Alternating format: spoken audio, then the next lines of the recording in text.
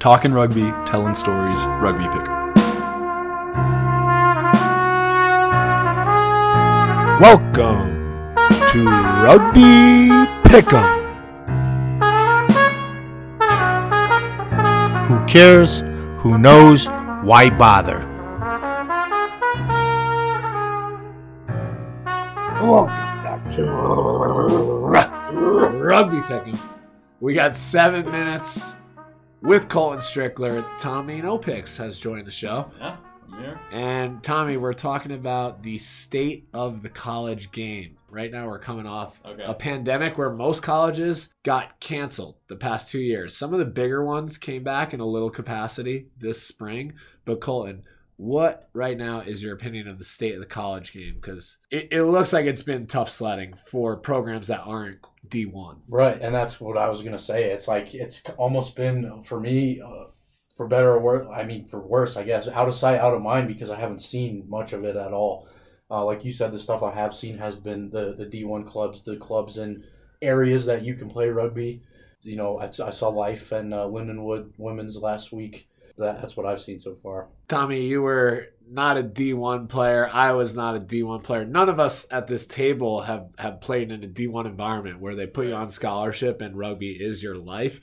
For the average club player who just got 2 seasons canceled, 2 years of rugby development pulled out from under them, what kind of advice would you give to a young club kid who right now might be going into his senior year or might be graduating, coming off of 2 years of cancellations? Just honestly, keep a ball in your hand. Like, those skills can go away quick. I know that ECU, my alma mater, they just had their first scrimmage against the men's club. It's kind of easier probably in the southeast right now to get those scrimmages in, but first scrimmage in 2 years, first time on the field, so.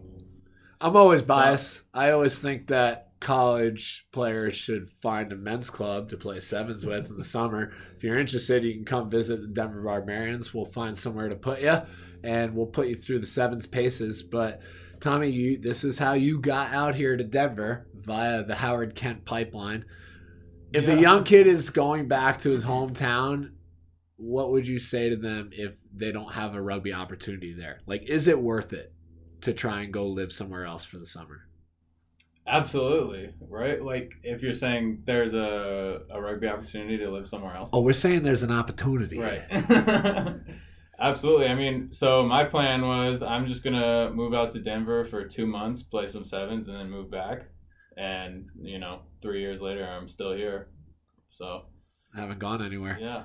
Colin, the Glendale team has had a weird history of sevens. I think when Andre was in charge, he had a sevens team. Yeah. When Davey, that's what I used to train with, believe it or not. Yeah? Was that Andre sevens team? I do believe it.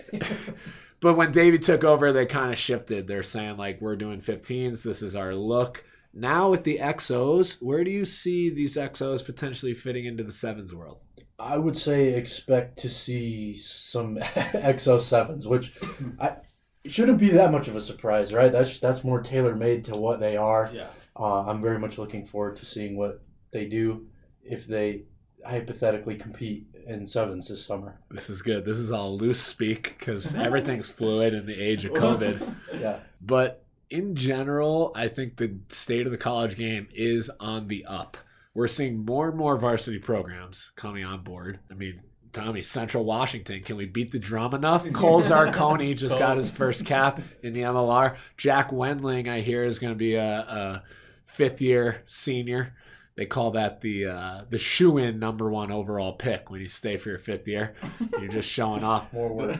I joke because they played summer sevens with us, and I love those guys. But as more clubs offer parents the opportunity to have their kids' entire collegiate bill taken care of, how do we keep that train going? Do we need to shoot for better sponsorship on the sevens level? Because the CRC, if you ask some people, they have mixed reviews. They say it didn't make enough money to justify its costs, but I also just kind of think that we should throw some money into the college game. Colleges naturally just use taxpayer money to fund things. So why not? I mean, get as much of that taxpayer money going to rugby as possible. If you're a small college, you have an opportunity to become like a international like hotspot for A Kutztown. Yeah, exactly. And Arkansas State. Like, you put a little bit of money towards that program, and now people from like SAFA. all over the world The are SAFAs coming will to come your in. small school Yeah. just to be in America. So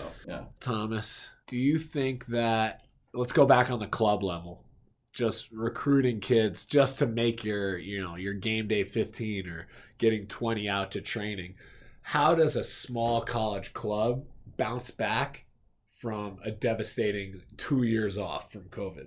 Like grassroots, just you're gonna have to like go out into campus and like go to football tryouts, whoever gets cut, like you're gonna have to scrape it together. Like it's just gonna be a grassroots type thing. Can you also kind of look at it as like a bit of a clean slate though? Yeah. Yeah. Like, Yeah. It's hard to recruit in college because let's Yeah. say you have a stud and he's a freshman and he takes more of a leadership role. By the time he's a senior, unless he's bred another stud who's really into it, when he graduates, Yeah. his services exactly. I disappear. guess you forget about the pipeline. I part of me too is thinking like you had all these people not doing anything for 2 years. Like how many new weird things were you trying to do when you were locked up in the house? Like maybe some people like I want to play rugby. I want maybe you're working with that. Maybe they listen to the DMVR Rugby podcast Listen to the DMVR Rugby podcast. and we're like, come on, man. Yeah, Yeah. And they Exactly. wanted to play rugby. great intro.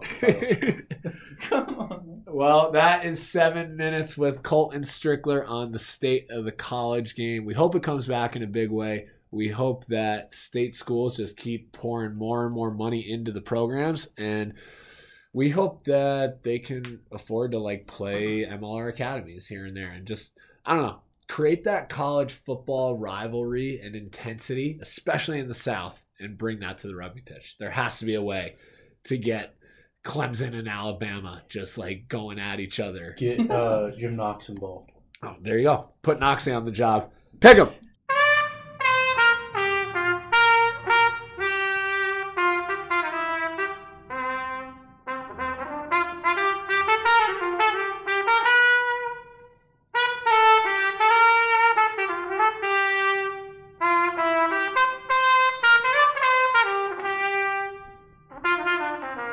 The state of the college game. Tommy No Picks has joined the show. Yeah. Honestly, keep a ball in your hand. Like, those skills can go away quick. Tommy, this is how you got out here to Denver via the Howard Kent pipeline. Just gonna move out to Denver for 2 months, play some sevens, and then move back. And 3 years later, I'm still here. So Throw some money into the college game. That's Davey, what I used to train with, believe it or not. Yeah? Was that Andre Sevens? I do believe it. I would say expect to see some XO7s, which shouldn't be that much of a surprise, right? That's more tailor-made to what they are. Jack Wendling, the shoe-in #1 overall pick. Colleges naturally just use taxpayer money Right. to fund things. So get as much of that taxpayer money going to rugby as possible.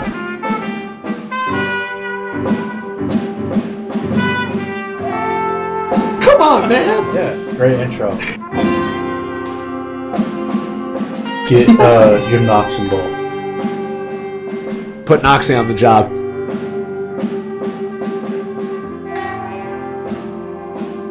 D1 environment where they put you on scholarship and rugby is your life.